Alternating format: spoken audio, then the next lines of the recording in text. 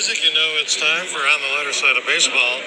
We're here at Wrigley Field for opening day. The Cubs, although they've played 9 games and they're 2-7, have a good shot at winning their opener here at Wrigley and going on a 9-game homestand win streak. So we're going to tour around Wrigley. We're going to tell you about lots of things that are featured here, and we're going to have a good time. Family, friends, and we are ready to roll with opening ceremonies and then the game, and then we'll see where we're at when the game is over. We had a good meal at the Dark Horse down the street on Sheffield Avenue. Great place to spend your money before the game, and we'll just have to wait and see what happens here at Wrigley Field. But new improved Wrigley Field, lots of amenities, lots of changes, cleaned it up, expanded a lot of the concessions, have new seat numbers but the same old seats, and we're ready for baseball. So when we're done with the game, we'll kind of wrap it up, and then we'll head to Sox Park tomorrow to check out their concessions and their baseball against the Tampa Bay Rays. And we'll see if we can't talk with a good friend of ours, Dwayne Stats, the play-by-play on TV for the Tampa Bay Rays. So that's it for the opening. We're going to have a great day. It's like July weather here at Wrigley Field, and we are ready to go. The PA system's announcing the opening day lineups, and we're ready for some baseball. So we will talk to you guys soon, and that's it.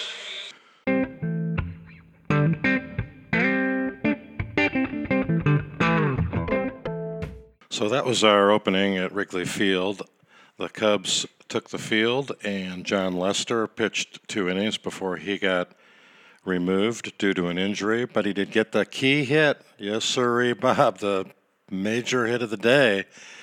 John Lester, when Clint Earl decided to walk Jason Hayward, and wow, that was a big mistake. That led the 6-run inning and numerous errors. I think the second baseman or the third baseman, because of the goofy shift, set a record, and the rest of it was the horses out of the barn, man. I mean, they just scored a lot of runs, didn't get a lot of hits, and turned it over to a shaky bullpen, who had given up an average of 8 runs a game, along with the starting pitcher. So when they came in, you would have expected that lead not to be so spectacular, but the lead grew from 6 runs to 8 runs to 10 runs.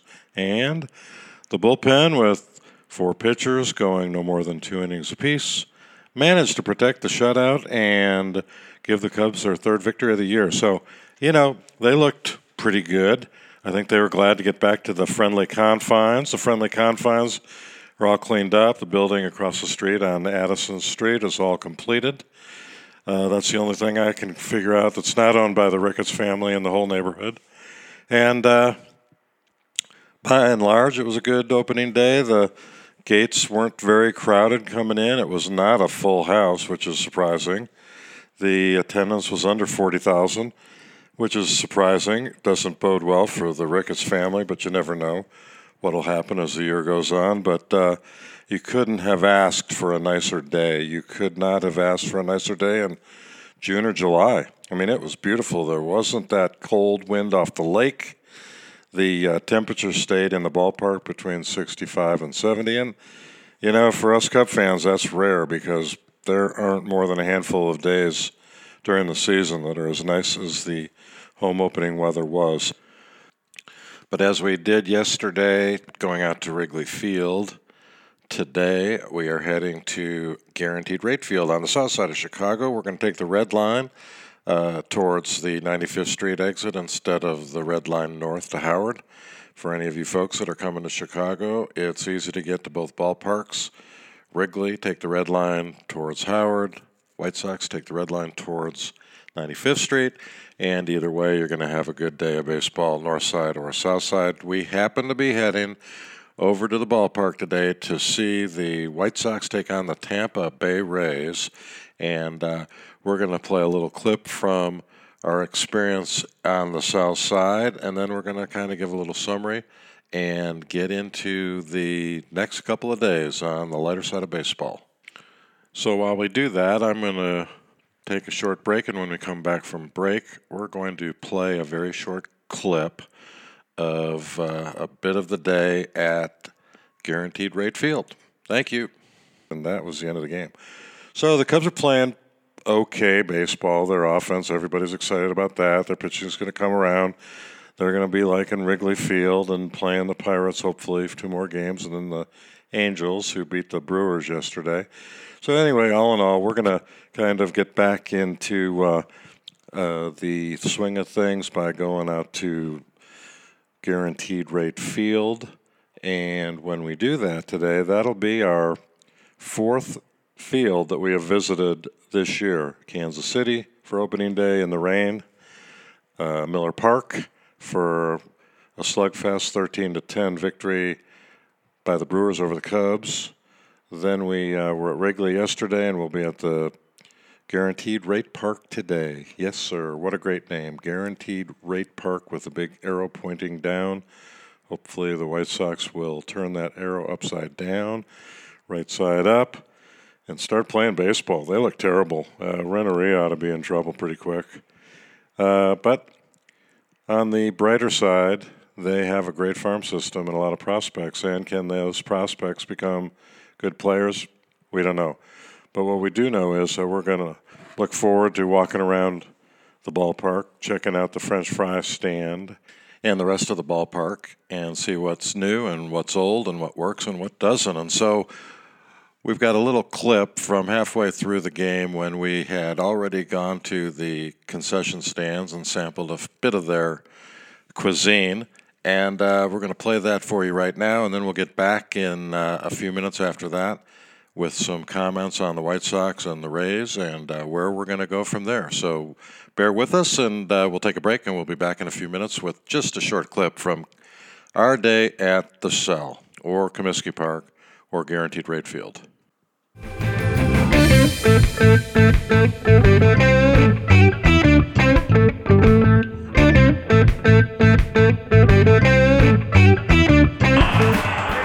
Well, folks, Jamie Retzky here on the lighter side of baseball. I'm here with my buddy Bruce.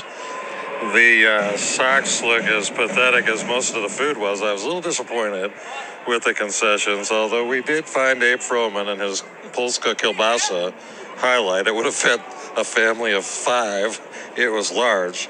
French fries, which Bruce and I have been waiting for the entire year of 10 games old. Just cold, crummy fries. I mean, McDonald's is a 5, and these guys were a 1. But other than the bad performance of the White Sox and the Rays are looking pretty good. It's been a great day. Second beautiful day in Chicago out here at the Guaranteed Rate Field, which should be called Comiskey Park, but it's not. Anyway, the White Sox look as listless as a score. Another souvenir for the 500 fans. I mean, I'm a little bit disappointed that Bruce and I have yet to get any souvenir. They give us one on the way out. We might give me one. Bruce is hopeful. We didn't get a T-shirt. Now, on the positive, we didn't get 6 either, so the food was fine. But, I mean, this is a smaller crowd as I've seen since our days in Omaha. But better things are ahead. Good farm system. Wait till 2025, this team could roll. That's it for now. We'll catch up to you later.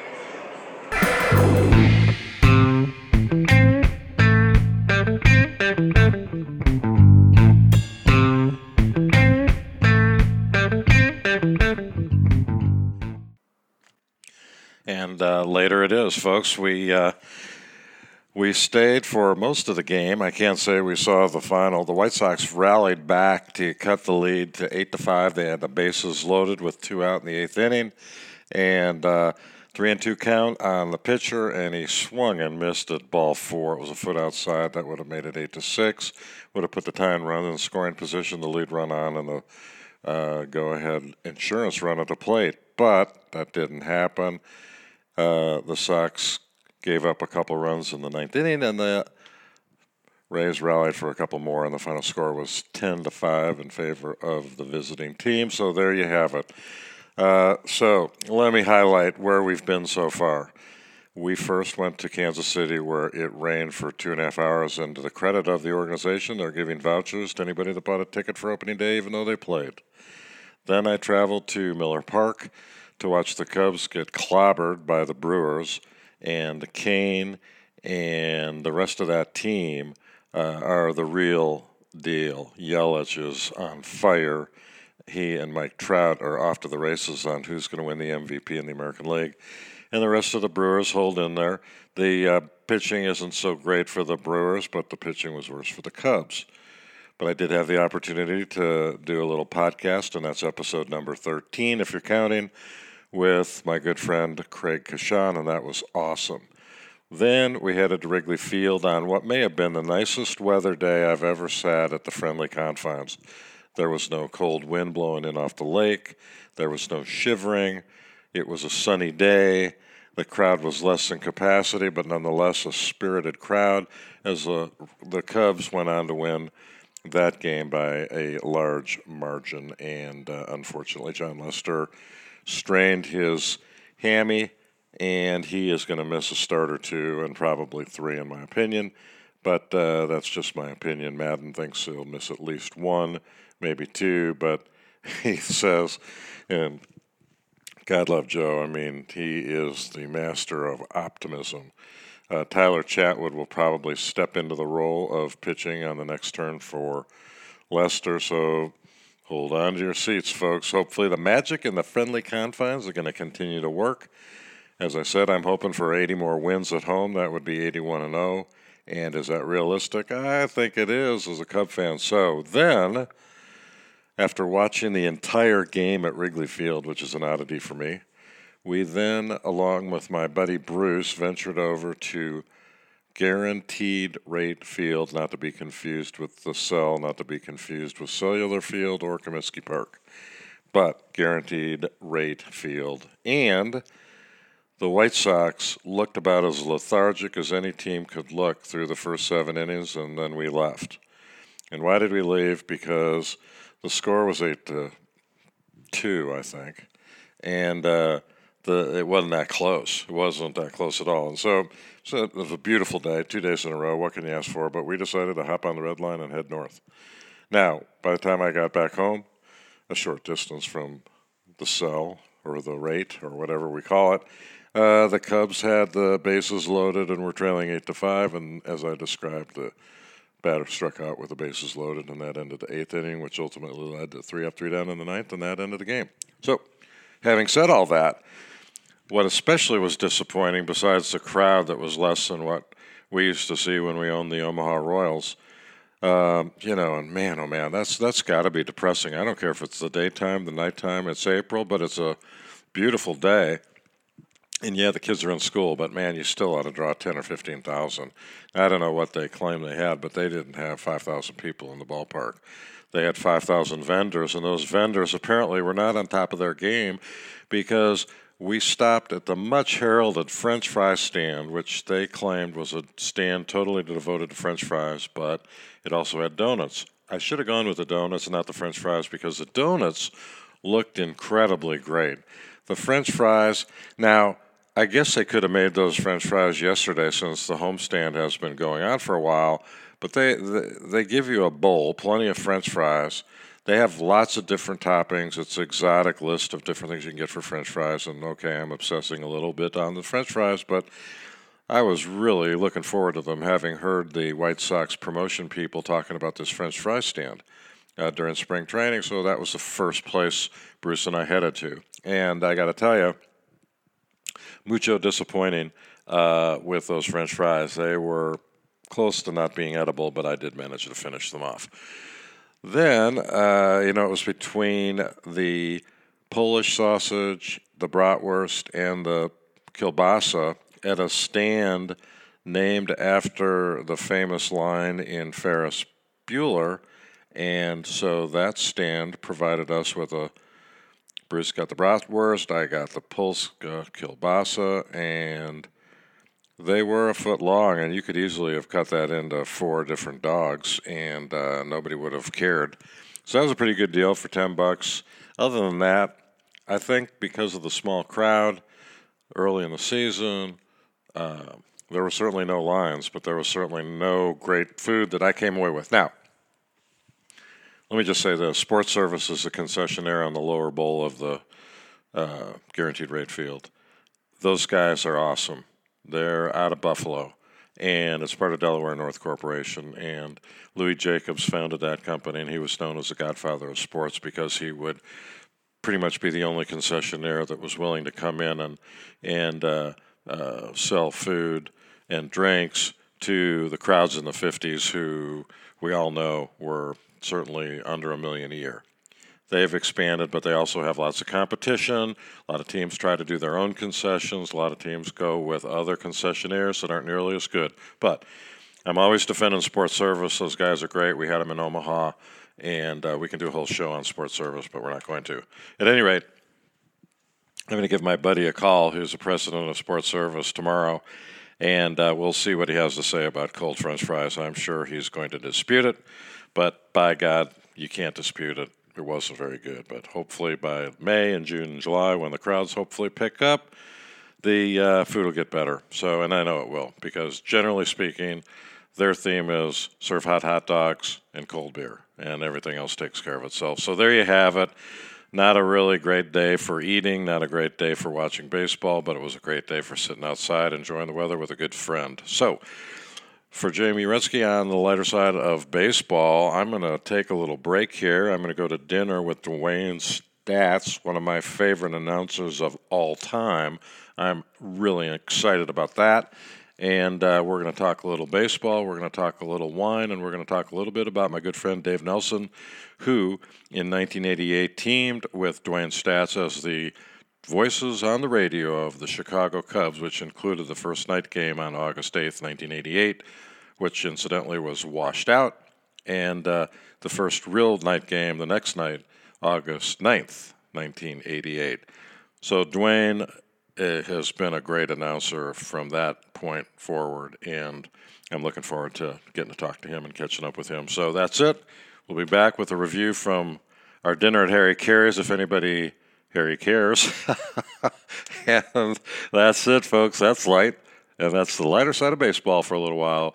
And we'll be back later to bring you up to date on Dwayne Stats. So later it is, folks, and we've got just a little bit to wrap up this first podcast of the regular season. Actually, it's probably the second podcast of the regular season, but it follows our dinner at Harry Carey's. The dinner, if anybody really cares, was really good, and Dwayne and I managed to talk to each other for 3.5 hours during appetizers, drinks, dinner, and after-dinner drinks, and I'm not sure either one of us listened to what the other one said, but we both had a good time talking, and we plan to get back together and talk some more when the Rays come to Kansas City in late April and early May. We plan to be out at the K for some of that. So this is kind of a wrap-up to the first week, and we're going to follow that up with a podcast that'll kind of bring you up to speed through almost the third week of baseball. What's really gone on that's amazing to me is that nobody has signed Craig Kimbrell. If the Royals had signed Kimbrell, they'd be in first place. If the Red Sox had signed Kimbrell, they'd be in first place. If anybody had signed Kimbrell, they'd be in first place. And all in all, it's kind of like a head-scratcher. Why is nobody picking up this guy? He wins. His whip, which is a little bit of sabermetrics that I believe in, is career below 1. This guy's it's a no decision. So if you're going to spend $130 million on Acuna with the Braves or whatever he signed for in extension baseball, why in the world are you not getting Kimbrell? Oh my goodness, or $55 million for Hendricks. Get Kimbrell. Cubs could get Kimbrell and they'd be in first place. I don't get it. It's a no-brainer. And what really adds to the mystery is that Forbes magazine just came out with the 2018 assessment of which teams made the most money. And as you might guess, the Dodgers were in first place, the Yankees in second place, I believe the Cubs in third. Now, we'll go back and look at this in a little more detail, but these guys are all making money. The biggest surprise, probably not to me because I've had lunch with the owner of the White Sox and he's told me this before, but the White Sox just kicked butt in terms of their profit. They had a low payroll and they made a ton of money, and the rest is history. Good way to operate. That's what they're in business for. They're not in business necessarily to put a winning team on the field. Those guys are in business to win money. And oh, by the way, if you can win money and win the game and a World Series, that's great. But it's a head scratcher as to really what's the motivating factor in some of these teams. And the most head scratch for me are the Royals. Here you've got a fan base that would easily be between 2.5 and 3 million people a year that would come into the ballpark. They're going to get a new TV contract. The money's out there, and that's why I guess it shouldn't be a head scratcher that David Glass keeps the team. But spend the money and get a team that is up to at least over the minimum of the major league, or the average of the major league. So, we'll talk a little bit about that. It's sort of a frustrating deal. And we'll talk about some of the pace of play, whether it's faster or slower. We'll talk about who's gotten off to a hot start, who hasn't gotten off to a hot start, who are the good hitters, the bad hitters, and all of that stuff. So we're going to wrap this podcast up. I guess this is 13A. I'd call it 13A. We might call it 14. But on the next podcast, we're going to call it whatever it is and start with some of the numbers that we have not paid good credence to, and that would be number 14, Ernie Banks, number 14, Gil Hodges, number 13, Ozzie Guillen, number 14, Belton Bill Melton of the White Sox. We're going to catch up a little bit on some of the other action around the world of sports, and in particular baseball, since that's it. So, from our studios in Kansas City, Jamie Retzky saying have a great day, have a great viewing evening of Major League Baseball, and we'll talk to you guys soon.